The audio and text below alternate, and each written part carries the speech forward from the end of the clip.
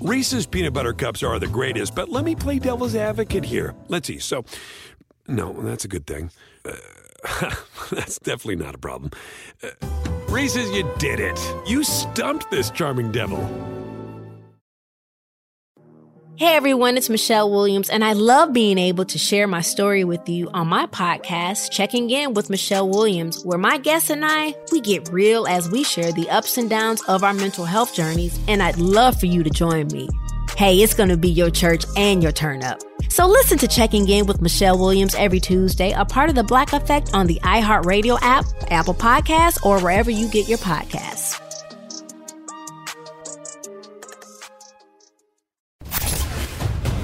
Line up, ladies! The early line. I think all roads lead back to Deshaun Watson. He is a franchise quarterback, and they took one of his weapons away. I agree with you. This is a horrible offseason, in my opinion, and the other part of it is there's now drama around Bill O'Brien because of what he said is the reasons about this DeAndre Hopkins thing. You know, baby mamas and not being on the same page. That doesn't sound like a good environment.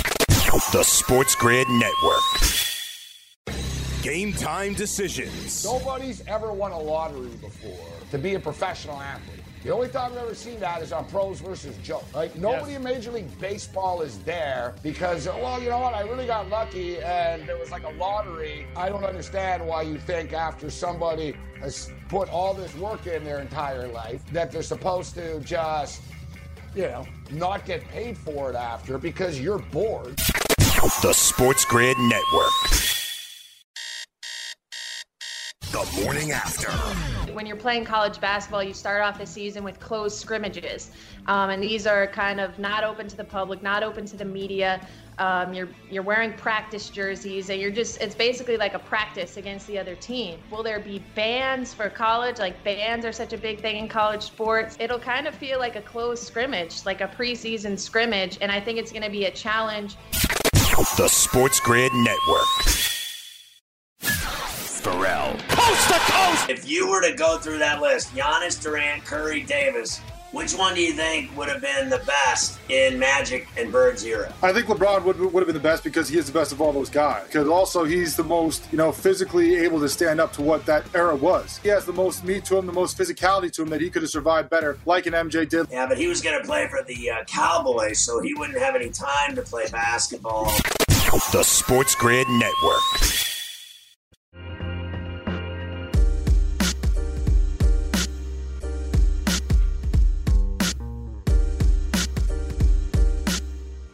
Hey, good morning. Welcome to another edition of Fantasy Sports Today here on Sports Grid. Joe Pisapia, Craig Mish, we got you for the next 2 hours. Follow us on Twitter at Sports Grid, at Craig Mish, at Joe Pisapia 17, and stick with us all day long. We got some interesting stuff to get to today. We got some MMA discussion with Mike Alexander. Adam Ronis is going to join us. We'll talk a little NBA as well.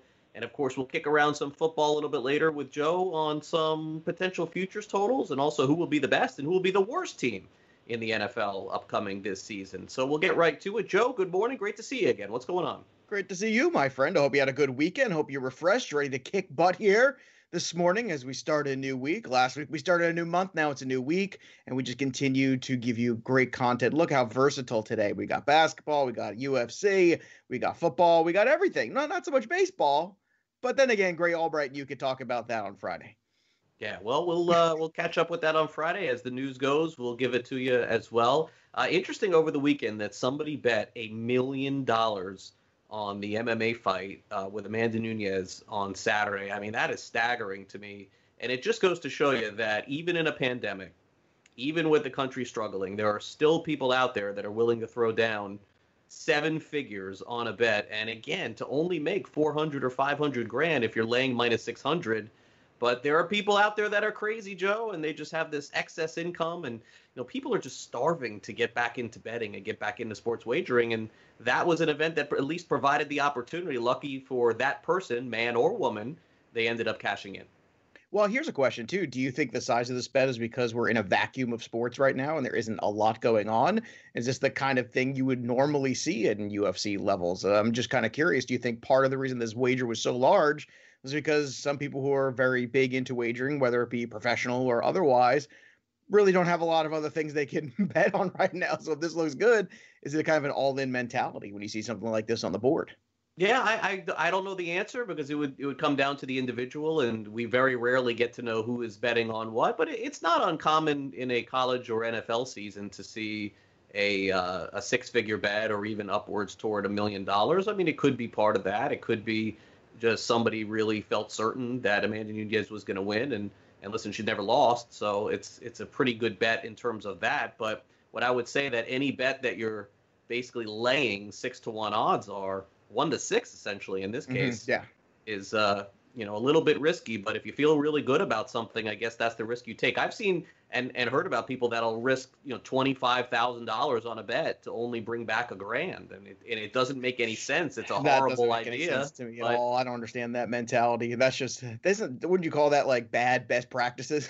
It's just basically somebody that has too much money and doesn't know what to do with it at that point. I mean, it's the equivalent of picking the best team in college football against the worst team in college football.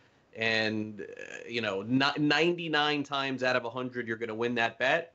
But if you made that bet 100 times, you're going to lose it once and lose everything that you won. So, I guess that's, certainly part of it. But this one, the bet came in very late, right before the fight. And, I guess Buster Douglas comes to mind. Like when we're talking about this, for me, Craig, like I keep thinking in my head for some reason, I wonder how many people lost money just betting Mike Tyson against Buster Douglas, who was just like some weird tune-up fight in the middle between other fights when he was going to fight Holyfield. And then all of a sudden Buster Douglas showed up and he was in the best shape of his life and knocked out Mike Tyson, who hadn't been training and wasn't prepared. And I wonder how many of those bets existed at those time that kind of went up in smoke basically that night. Yeah. Yeah, maybe not $1 million, but definitely, you probably couldn't get. I mean, there's no legal betting in the U.S. outside of Vegas, but yeah, I mean, that's certainly one of the bigger upsets. One that always comes to mind for me was that Appalachian State when they beat Michigan many years ago. That that was a game where Michigan it was like off the board. There were 35 or 40 point favorites. 10, 15 years ago, there were games in college football where essentially if the line was above 30. It would just be off the board. You couldn't bet it. Now there is a bet for everything. They'll throw Alabama out there -40, Clemson -42. Now on those games in particular, you can bet whatever you want on the money line, but the point spread it'll be a circled game, which means there's only about 20% of the money that you normally bet you can bet on those games. But they're always available and they're always on the board. But some of the bigger upsets can happen. Now, me not being the expert in UFC, this is not one that I could have recommended on Saturday night because I would have not known the certainty of it, and I knew nothing of the other woman that Amanda Nunes was fighting. But needless to say, this person definitely came out with a win, no question about that.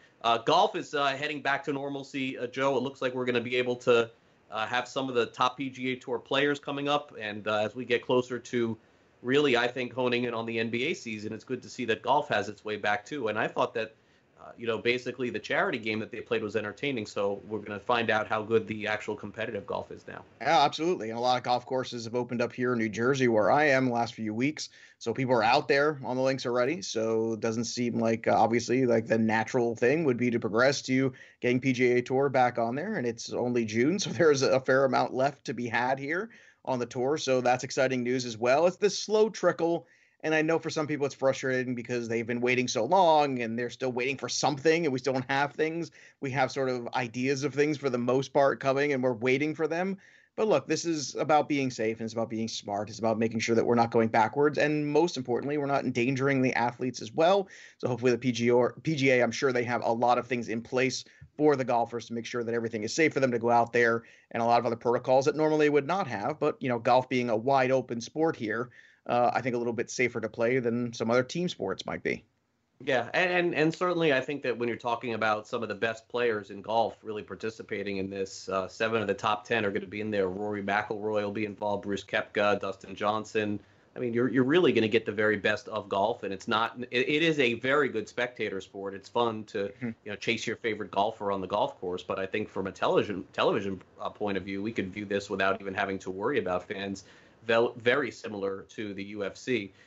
Interesting that over the weekend, the 1986 Mets, Joe, your favorite team, was named the greatest team ever. SNY had this over the weekend, and Look, I mean, it's fun to, sort of speculate and look back, and you can actually simulate these games too and see who would end up being the best. But look, the Mets, I mean, they're your favorite team of all time. I don't know if they're the best, but they certainly, I'm sure that made you happy. They won a lot of games. I'll say this about the 86 Mets. I mean, there's some other teams out there, like the Yankees that run there with the Jeter years. That year they beat San Diego. I think that was 98, right? The 98 Yankees.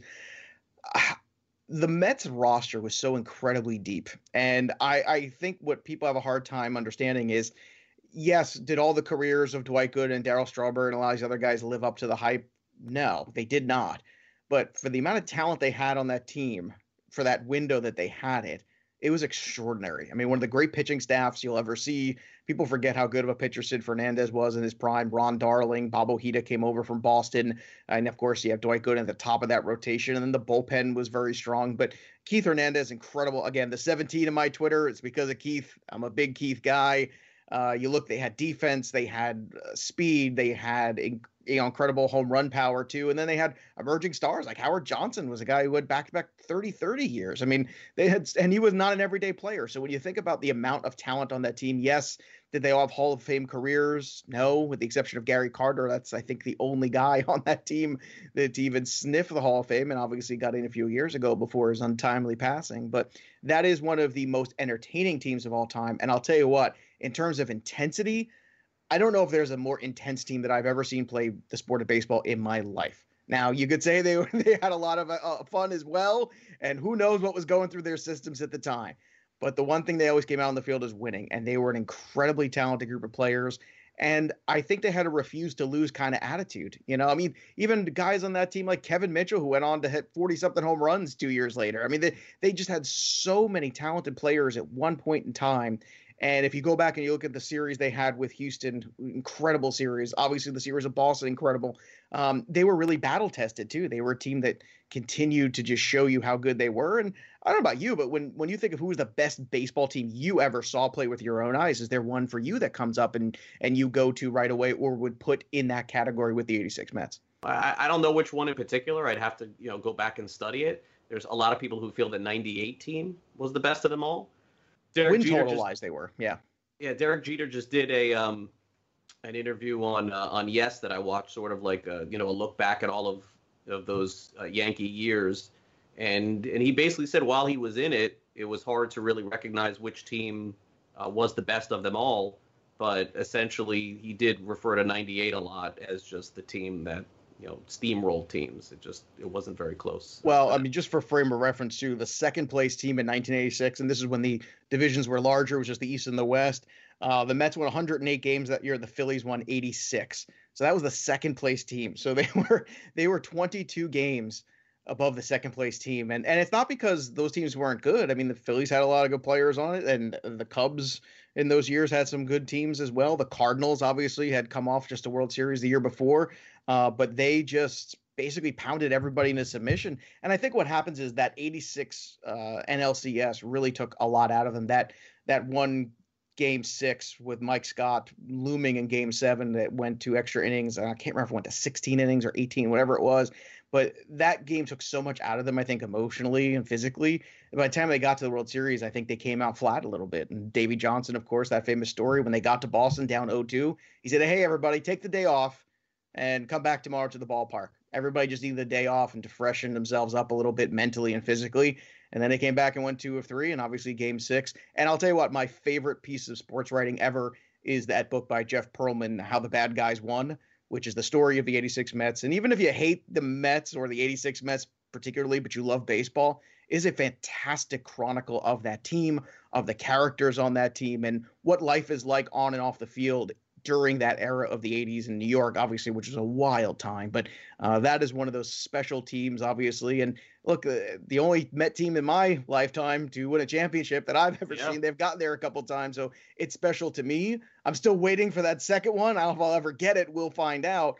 But at least, I still have that moment. And that team is still so revered here in this area by so many people because for a brief window, they kind of captured New York City, which is not easy because it's always been a Yankee town for the most part. But in the 80s in New York, I can tell you, it was a Mets town for about 84 to about 1990 or so. All right, so coming up later in the show, we're going to mix it all up today. We got a lot of different topics. We got NBA coming up a little bit later with Adam Ronis. We got MMA coming up with Mike Alexander. And, of course, for us, coming up next, it's time to dive into this day in fantasy sports histories and, of course, our fantasy sports birthdays, something that you guys can never get enough of. So we'll cover that next year on the show. For those of you who are watching live, cool. If you're watching on demand, make sure you like and subscribe to our show on YouTube. If you wouldn't mind, set your notifications to on and put a little comment in the comments because I go back and I read some of those. If you give me a good one, I may read it out. Stay on the grid. Joe and I are right back. Guys. Just don't go back.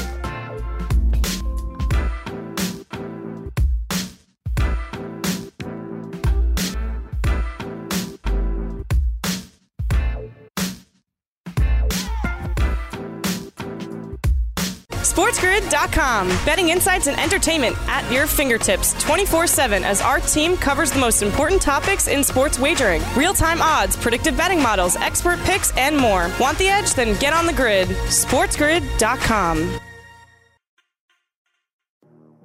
Hey everyone, it's Michelle Williams, and I love being able to share my story with you on my podcast, Checking In with Michelle Williams, where my guests and I get real as we share the ups and downs of our mental health journeys, and I'd love for you to join me.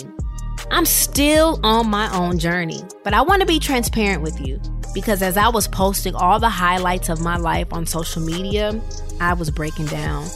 And too many people fall victim to the picture-perfect image of the high life, so I created a space to discuss the good and the bad. We can laugh, man, we gonna learn, and most of all, I hope to inspire you to go on this journey with me to better mental health. This is gonna be your church, your turn-up, and everything in between. So join me on my podcast, Checking In with Michelle Williams, a safe space for every kind of person. Listen to Checking In with Michelle Williams every Tuesday, a part of the Black Effect on the iHeartRadio app, Apple Podcasts, or wherever you get your podcasts.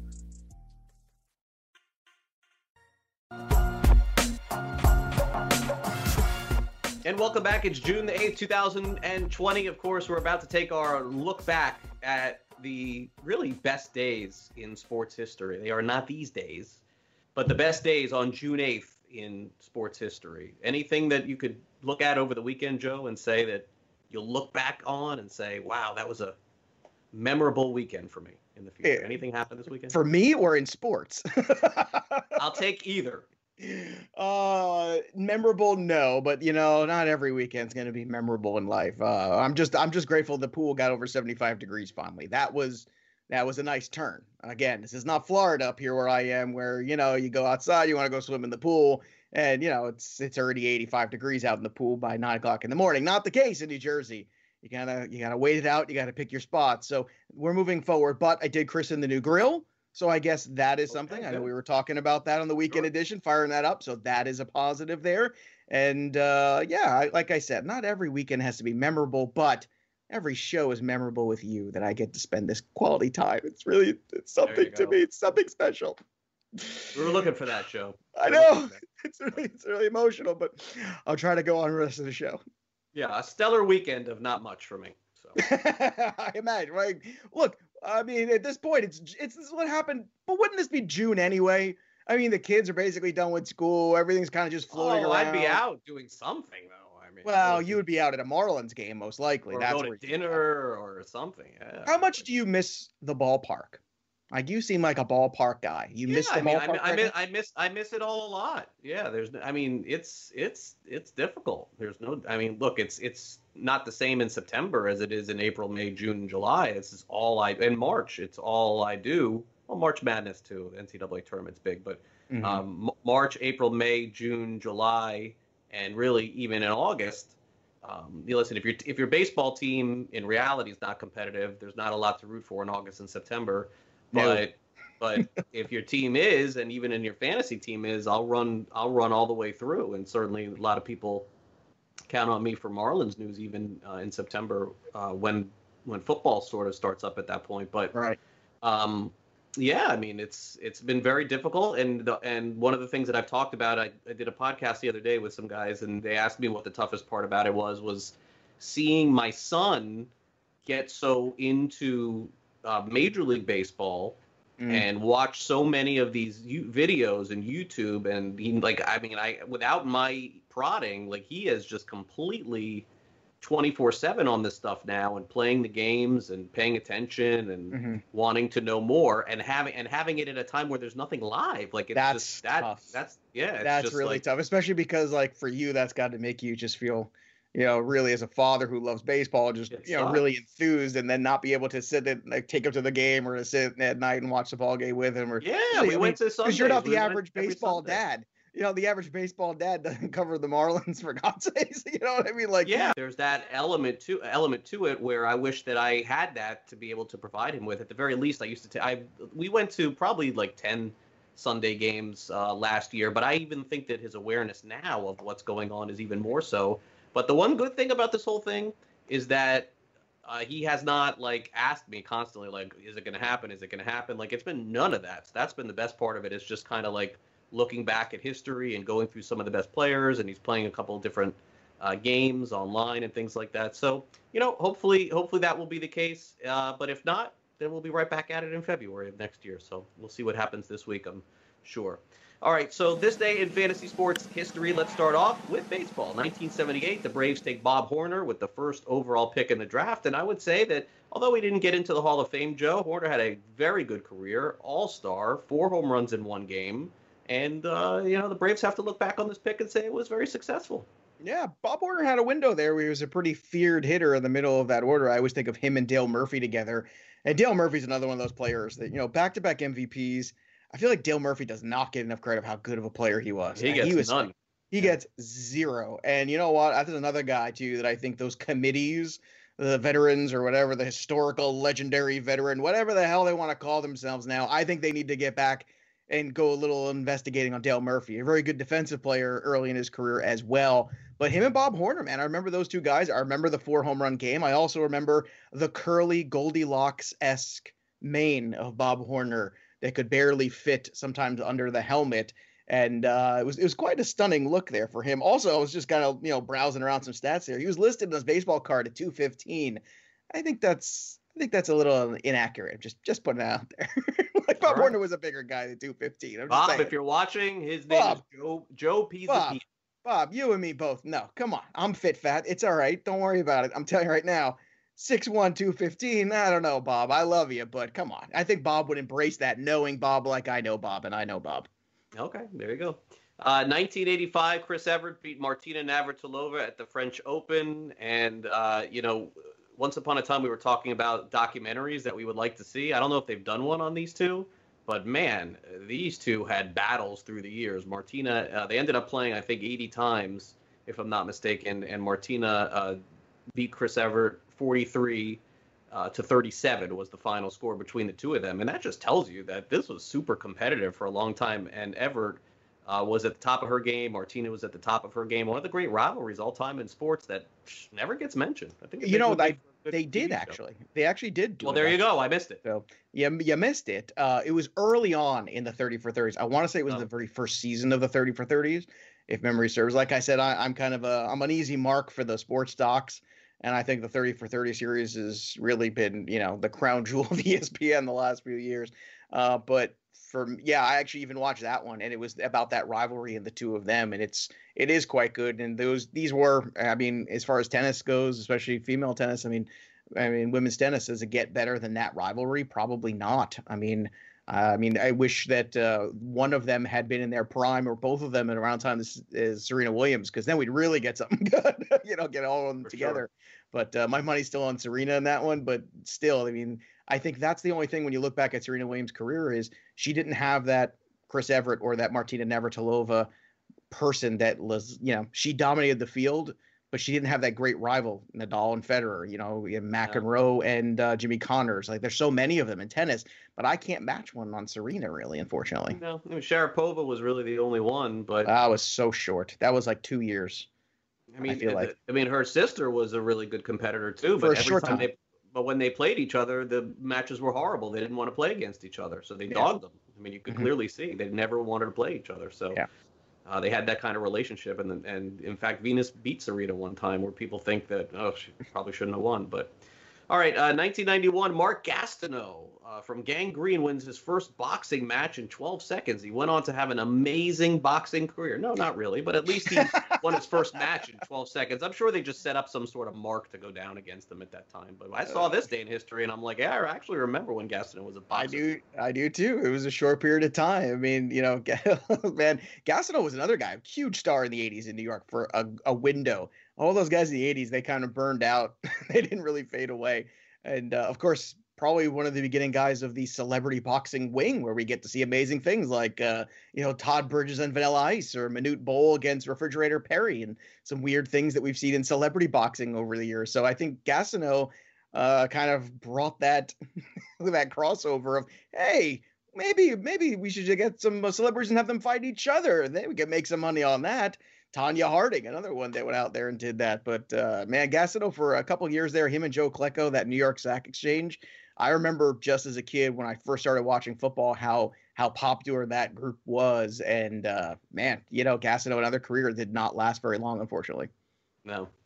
All right, 2015, we got the draft coming up Wednesday night, so let's dive back to 2015. The Diamondbacks select Dansby Swanson, #1 overall. And remember, at the time, Swanson is supposed to be like this Nomar Garciaparra, game-changing shortstop, and then Tony La Russa and Dave Stewart trade him to Atlanta, and the world is jumping up and down, saying it's the worst trade of all time.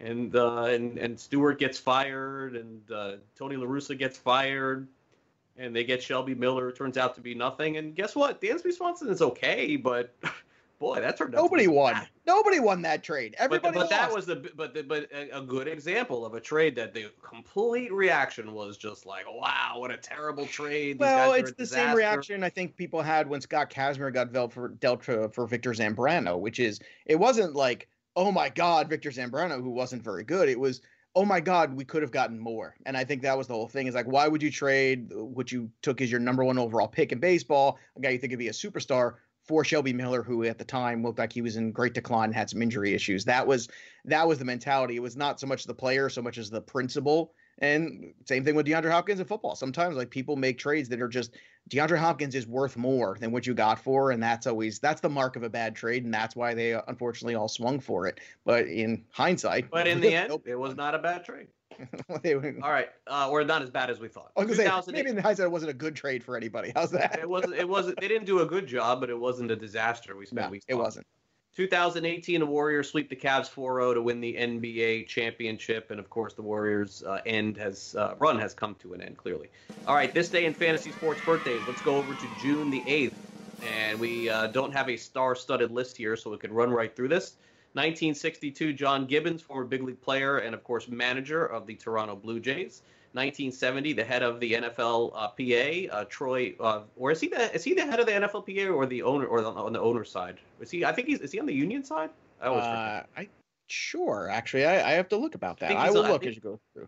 Yeah, we got to check that. 1970, Troy Vincent, great cornerback with the Miami Dolphins and Philadelphia Eagles as well. 1973, an old schoolmate of Joe Ranieri, big country Bryant Reeves at Oklahoma State, was thought to be one of the great big men in the NBA, did not quite work out. And they were going back-to-back tennis here, ironically. Lindsay Davenport, former #1 in the world, and many Grand Slam champions for Kim Clijsters, who was born in 1983. And that caps off our birthdays for June the 8th. President of the NFLPA from 2004 to 2008. He was replaced by Kevin Mawae.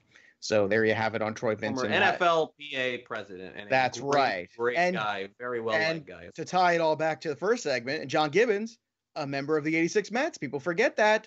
I know Ed Hearn was the guy that took over, but, you know, John Gibbons had a few games catching for the Mets too, and he was a pretty good manager for a while. He was one of those guys. Think about all the managers came out of that team too. You think about Clint Turtle. You think about John Gibbons. You think about some of those guys. Roger McDowell became a pitching coach. A lot of these guys, Mookie Wilson was a first base coach for years. So many of them went into coaching from that team, which is ironic because so many of them were bad influences. He said it, not me. That's all right. Coming up next, another bad influence on the show. Adam Ronis, the ponytailed one, is going to join us coming up next. We're going to dive into all of the potential playoff scenarios in the NBA, fantasy, reality, sports wagering. We're going to cover it next. Stay on Sports Grid. This is Fantasy Sports Today. We're back in just 2 minutes talking NBA, long shots, favorites, and odds. Don't go away.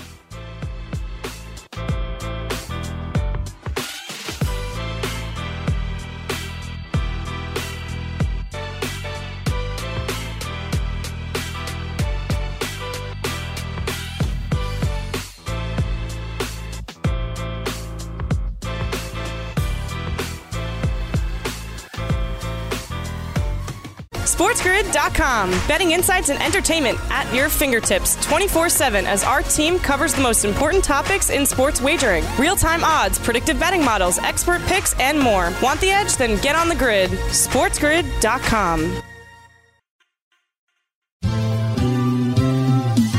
Have you written a book and need some insight into what comes next? Or are you passionate about cooking and want to know how to make it your career? Or maybe you just want to hear insider stories about the entertainment industry. Either way, we've got you covered with the Two Guys from Hollywood podcast. I'm Alan Nevins, a literary agent and talent manager. And I'm Joey Santos, a columnist and celebrity chef. And on our podcast, Two Guys from Hollywood, we bring our expertise to the table with, of course, delicious cocktails and all kinds of recipes for you to try at home. So grab a drink and join us. We've got a wide range of celebrity guests and Hollywood insiders to discuss pop culture, publishing, and entertainment. And we'll provide you with an unfiltered and sometimes brutally honest show about Hollywood.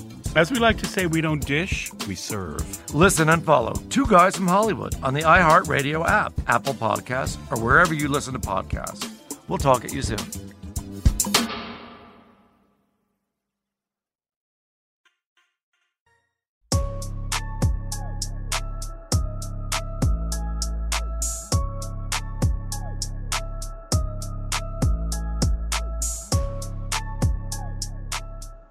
Welcome back to Fantasy Sports Today, and joining us now here on the show to break down a little NBA, find out what his thoughts are on the NBA coming back.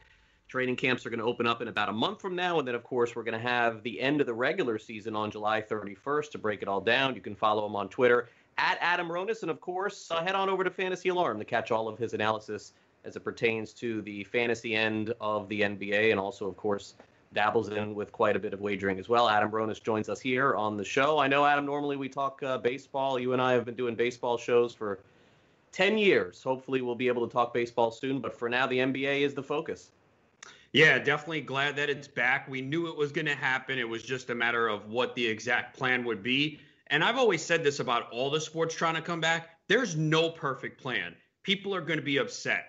They're not going to like certain aspects of it. I think for the most part, the reaction that I've seen, most people are fine with this. It gives an opportunity to some of those teams in the Western Conference that were within striking distance, 3.5 games back for Portland, Sacramento, and the Pelicans. And obviously the Pelicans are a team that a lot of excitement. The Zion Williamson missed the first couple months of the season. He came back. They were a different team. So I think the NBA felt like that team is compelling. And of course, you heard comments from Damian Lillard a couple weeks back, which I agreed with, where he said, hey, if we have no shot, I'm not going to play.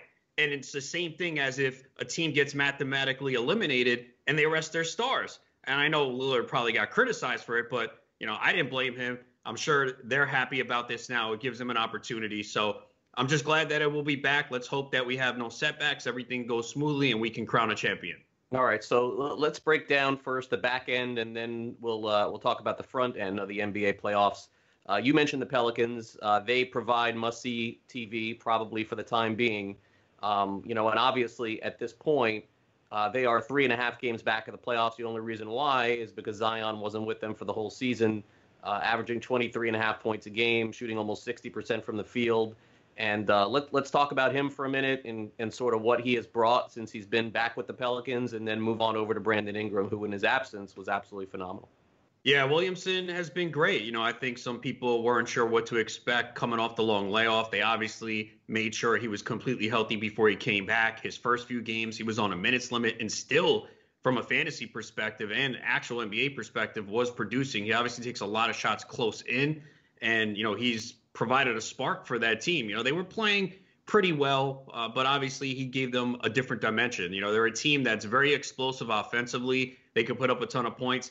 Not great defensively, though, but Williamson is a draw. They had a lot of nationally televised games. And actually, before the stoppage of play, I think the Pelicans actually were the favorite to win the 8th seed, only because Memphis had a really tough schedule. The Pelicans had an easier schedule. Obviously, that's going to change. We don't know the specifics of the schedule yet. It seems like they're going to pick up where they left off. And obviously, if you have teams that were left out, like Golden State, Charlotte, you just skip to the next game. So that probably hurts the Pelicans a little bit, because I think they had a pretty favorable schedule. But they're a really fun team.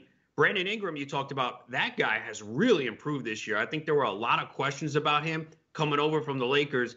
His three-point shooting percentage, way better. The guy averages more than 2 threes per game this year. He was under 1 the last few years. His free throw shooting has improved in a big way. He became a go-to scorer for that team. He's taken a little bit of a hit with Williamson back, but still has put up really good numbers, and he's in the running for most improved player of the year. I would personally give it to Bam Adebayo, but if someone wants to argue for Brandon Ingram, it's hard to go against that because he's been great this year. And I think the Pelicans are the sexy team. That's who people want to see get in the playoffs. Makes a lot of sense. And Memphis, if they do pick up exactly where they left off with those 8 games, as you mentioned, they have the toughest schedule remaining in the NBA. So that potentially could open up for New Orleans. Let's also talk about Portland. I'm not sure why they were the one team that didn't want this format. I don't really understand the whole reasoning behind it, Adam. Maybe they didn't like the remaining schedule for their games. I'm not really sure. That never came out. But Damian Lillard, as you mentioned, he's going to get a chance to play. They're 3.5 games back, simply put, just like the Pelicans. So, the season that he's having is fantastic in the West. Do you give Portland a fighter's chance, too? It seems to me that Memphis is no sure thing with 8 games to get in. Well, Portland reportedly didn't want it because they wanted 20 teams instead of 22, because obviously less of teams remaining for them to get past. So that's why, and they expressed that to ownership, and CJ McCollum came out and said, we appreciate ownership listening to the players. I think Portland is a dangerous team. Everyone's talking about the Pelicans. To me, if I'm the Lakers, I do not want to see the Blazers in the playoffs. They have Damian Lillard, one of the best players in the NBA. To me, when the NBA playoffs, I want to see the best players.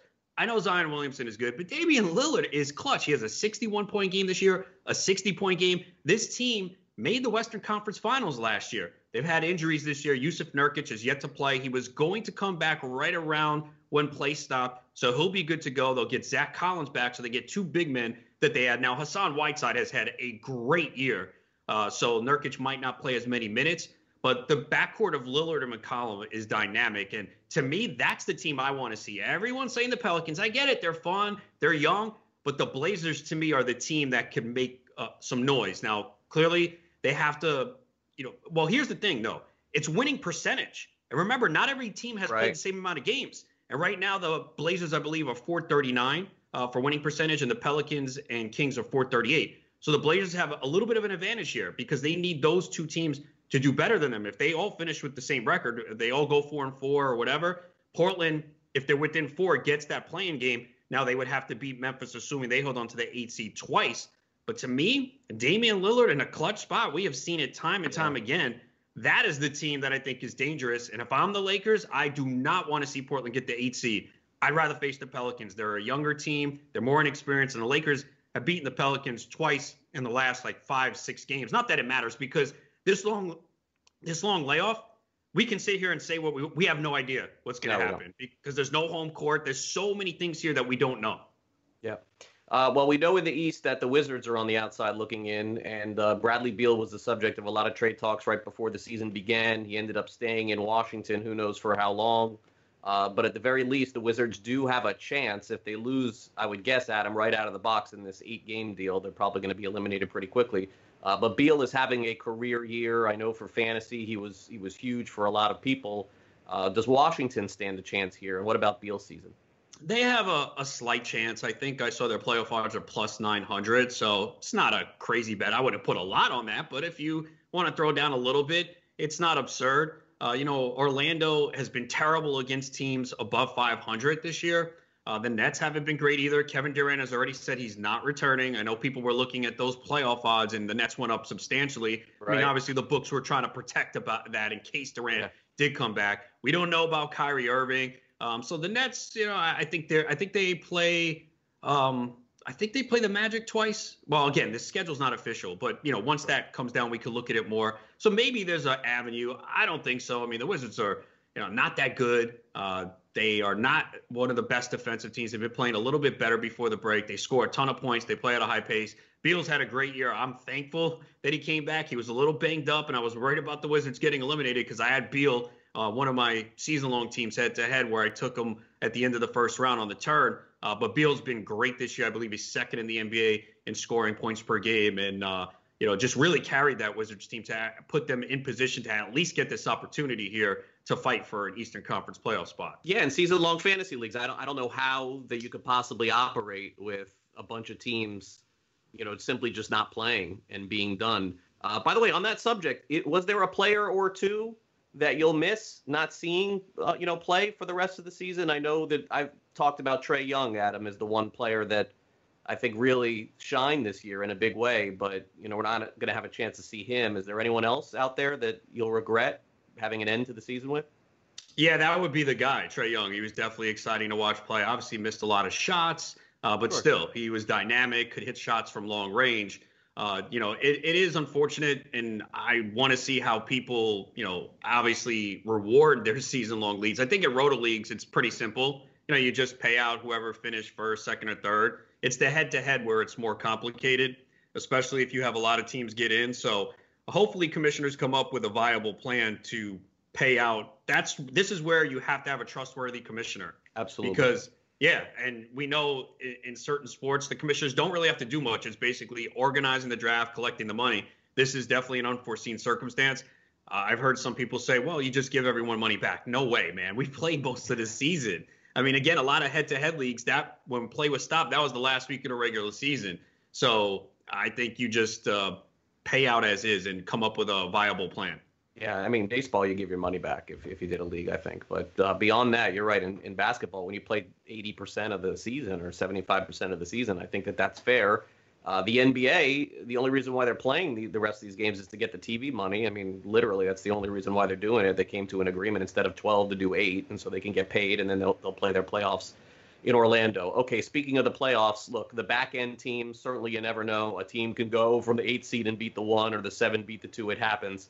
But let's get real here. Some of the best players and some of the best teams in the NBA are going to be gearing up for the championship, and we know the Warriors are not going to be involved in it. So who has the best odds right now to win the NBA championship? Are there any potential sleepers out there? Anything that we're going to touch on, we're going to do it next, and we're also going to talk about the phenomenon of Luka, who has really this year probably been the most popular player in the NBA, not named LeBron James, and how far can he potentially get his team in the NBA playoffs. Make sure you follow Adam Ronis on Twitter, at Adam Ronis, and all of his work over at Fantasy Alarm, as he covers everything from the season-long to the DFS to even a little bit of sports wagering over for their website. So make sure you catch him there. Adam will be back with me for another segment. We'll do that coming up next as we dive into all of the potential NBA champions and the odds at the FanDuel Sportsbook. You're watching Fantasy Sports Today right here on Sports Grid. We're back after this 2-minute timeout with Adam Ronis from Fantasy Alarm. Don't go away.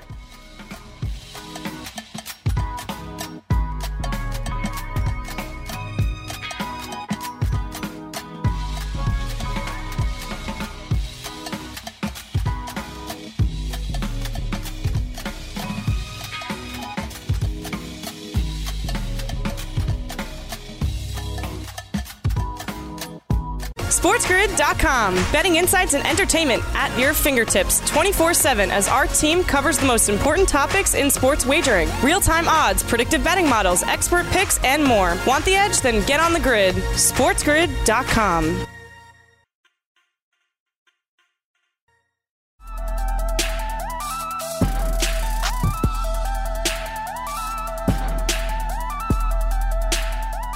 We're back here on Fantasy Sports Today. Adam Rohn is kind enough to stick around for another fantasy segment. We're going to hit on some of the odds in the NBA, teams to win the NBA Finals, and also some of the long shot odds as potentially we wait for baseball and football. Adam, the good news is that I know that you're a huge NBA fan, and so a month from now you'll have training camp to discuss, and then, of course, at the end of the month you'll actually have some regular games. That must feel good. I mean, for me, it's been brutal not having anything. It's very tough.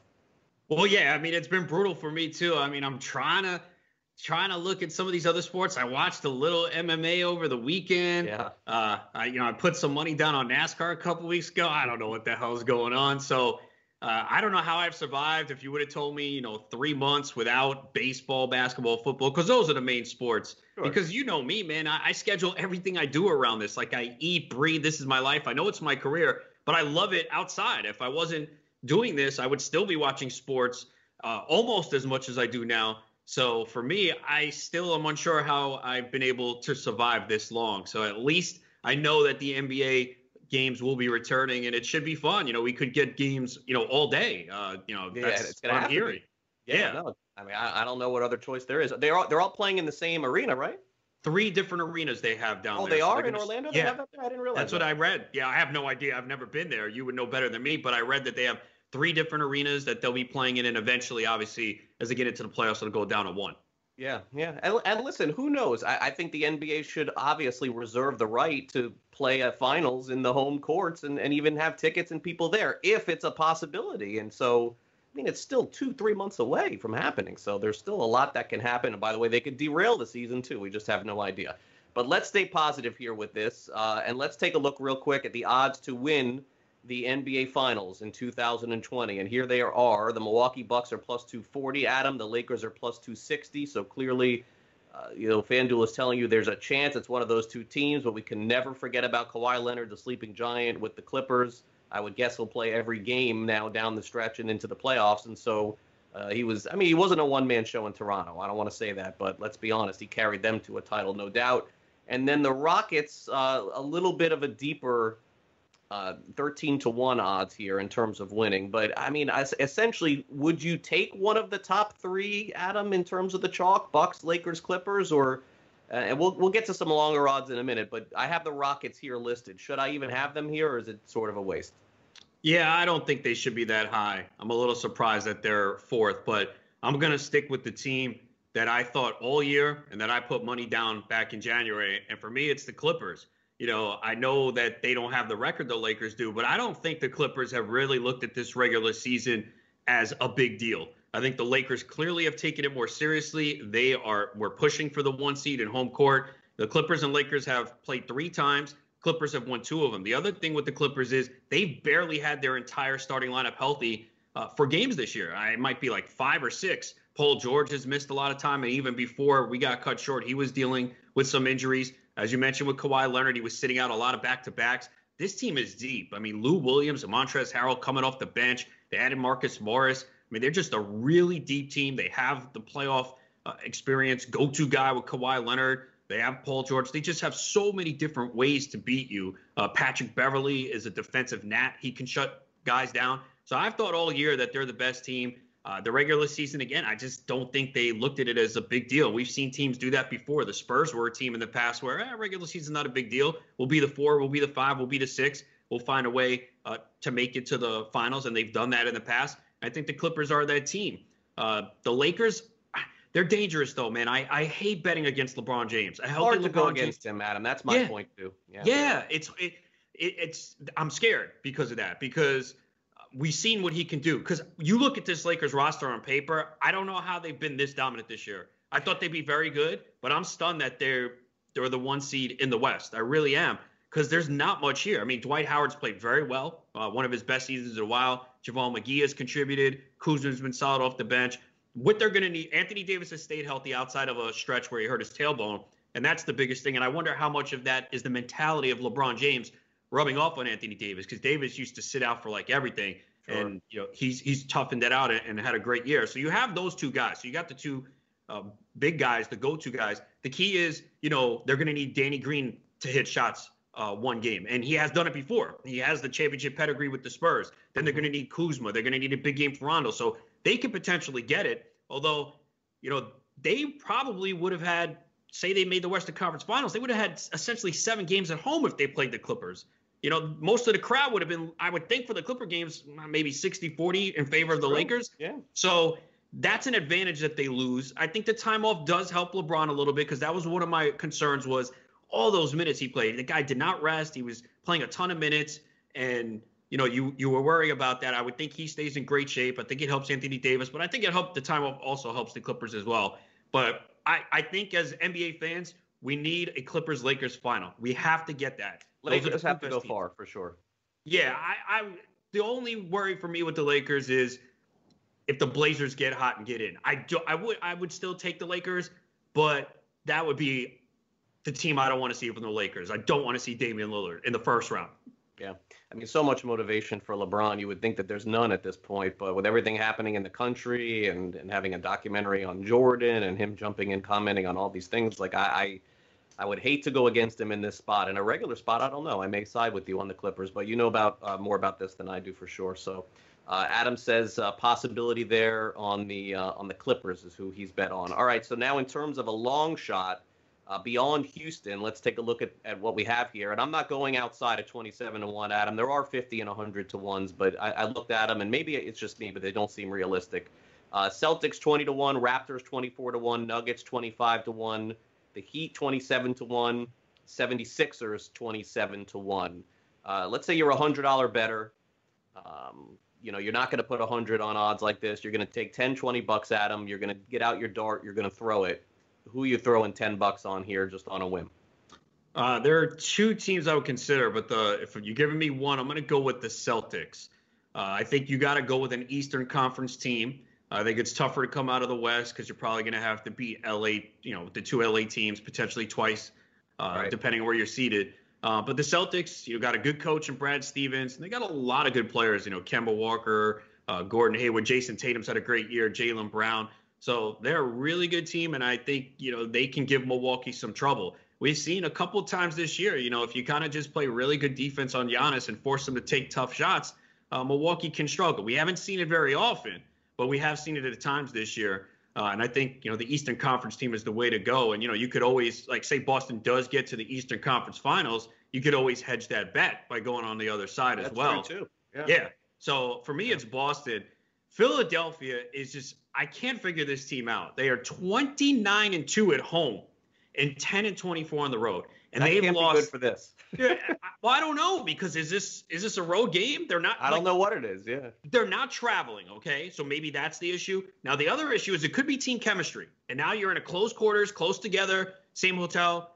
I don't know what it is. Now Ben Simmons was banged up before the stoppage of play. He'll be good to go. Joel Embiid, when he is healthy, he's very tough to guard. I mean, he's kind of unstoppable. I think it's team chemistry, but they have a lot of talent here. Right now, they're the 6th seed, but they could easily move up. But that's the thing. 10-24 on the road is just mind-boggling. And it's tough to figure out what is wrong with this team on the road. But they are one team this year that really dominated Milwaukee. Now, I came all the way back on Christmas. It was a long time ago. But we've seen stretches where this team looks good. But I point out, one of their last games before the break, they lost to the Warriors in Golden State. No Steph Curry, no Draymond. They played no one. Like, you're battling for seeding. How do you lose that game? And they lost to Atlanta on the road, so they lost a lot of bad games on the road. So I don't know if this is a road game or not. There's really no home court. Is it the crowd? Is it team chemistry? But Philadelphia, if they can put things together, they certainly have the talent. A lot of people thought before the year they were going to go to the Eastern Conference Finals or be one of the top 2, top 3 seeds, and they're currently the 6th. So 27-1, I take a shot, but there's a lot of unanswered questions. I don't know why they're this bad on the road. Maybe take the $10 extra and put it on the Clippers instead of any of these teams. That's the summary. The one thing with Boston, too, the other note, they are one of 3 teams in the NBA that are top 5 in offensive efficiency and defensive efficiency. The other 2 teams, the Lakers and the Bucks. So that's good company. That's also why I like Boston. Yeah. All you got to do is get there, and then if something happens, you never know. Listen, the season has also been a lot about Luka, and, certainly I want to get into him here a little bit because, I remember texting you 4 months ago, like, who is this guy and where has he come from? I don't get it. Like, in the history of the NBA, there's always players that take that huge jump. I think from a historical perspective, Luka has jumped as high as any player ever has in the history of the league. I mean, he's up to 28, almost 30 points a game, 9 rebounds a game, 8.7 assists per game. I mean, this guy could average a triple-double next year if all breaks right. They're 36-1 to win the NBA championship. I think it would be good for the NBA to have this guy win a round. I just don't see it being possible. Do you? Yeah, I think it's going to be really difficult. The way it's set up right now, they would face the Clippers in the first round. And I just, like I said, I think the Clippers are the best team in the NBA. So what you would hope is that they at least can win a few games in this. Yeah, Luka's been dynamite this year, man. I mean, triple doubles. Remember, he was doing this for a period without Kristaps Porzingis. There's times he's played hurt and still produced. Just a fun player to watch, and that's why I think the NBA is in such a good product and good shape right now with so many young players. We talked about Zion Williamson and Trae Young, but Luka obviously is prime among them. He's actually also one of the guys for most improved player, which, I mean, he was good. He was very good last year. I mean, yeah, he's made a huge leap. I can't see him winning that award, but yeah, he's been great this year. I mean, for DFS purposes, I mean, there were nights where we're talking about, well, he's 11K. Well, if he's going to play 35 minutes, he's producing, man. So, if you got to pay up for a high player, and especially when Porzingis was out, yeah, pay for him. It was very, very rare that he disappointed. In a season-long league for next year, is he a top 5 pick? Yeah, Dev, I think so. I haven't really thought about it yet, but yeah, I think, yeah, you got him, man. I mean, with what he's done this year, like you said, close to a triple-double, 46% from the field, 75% from the free throw line. You obviously would like to see that get to, 80, but 75's not a killer. It's just he does so much in all the other categories. Yeah. Well, Adam, thanks again for coming on. Really appreciate it. We can catch all of your work, of course, over at Fantasy Alarm. You guys do a lot of live streams. Of course, I participate with Howard Bender on several as well. And stay safe out there. I hope you and all of your family members are certainly okay. And we look forward to catching up with you again as we get closer to the season starting, okay? Yeah, man. Same to you, Craig. Hope everyone is doing well, and always good talking sports with you. Awesome. Yeah. Wish there was baseball. Maybe we'll hopefully hit on that in a week or two. Hopefully so. All right. That's Adam Ronis from Fantasy Alarm. We got plenty more to come though right here on Sports Grid. Joe Pisapia will jump with me back in the house as we hit on some NFL odds, some futures odds, some over-unders, everything that you could possibly ask for here on this Monday. Back with more fantasy sports today on Sports Grid after this quick timeout as Joe joins me once again. Don't go away. Stay on the grid.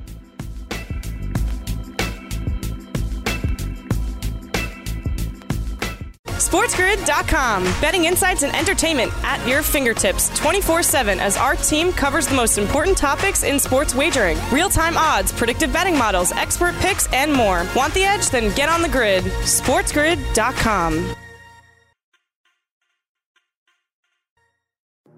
Hey everyone, it's Michelle Williams, and I love being able to share my story with you on my podcast, Checking In with Michelle Williams, where my guests and I, we get real as we share the ups and downs of our mental health journeys, and I'd love for you to join me.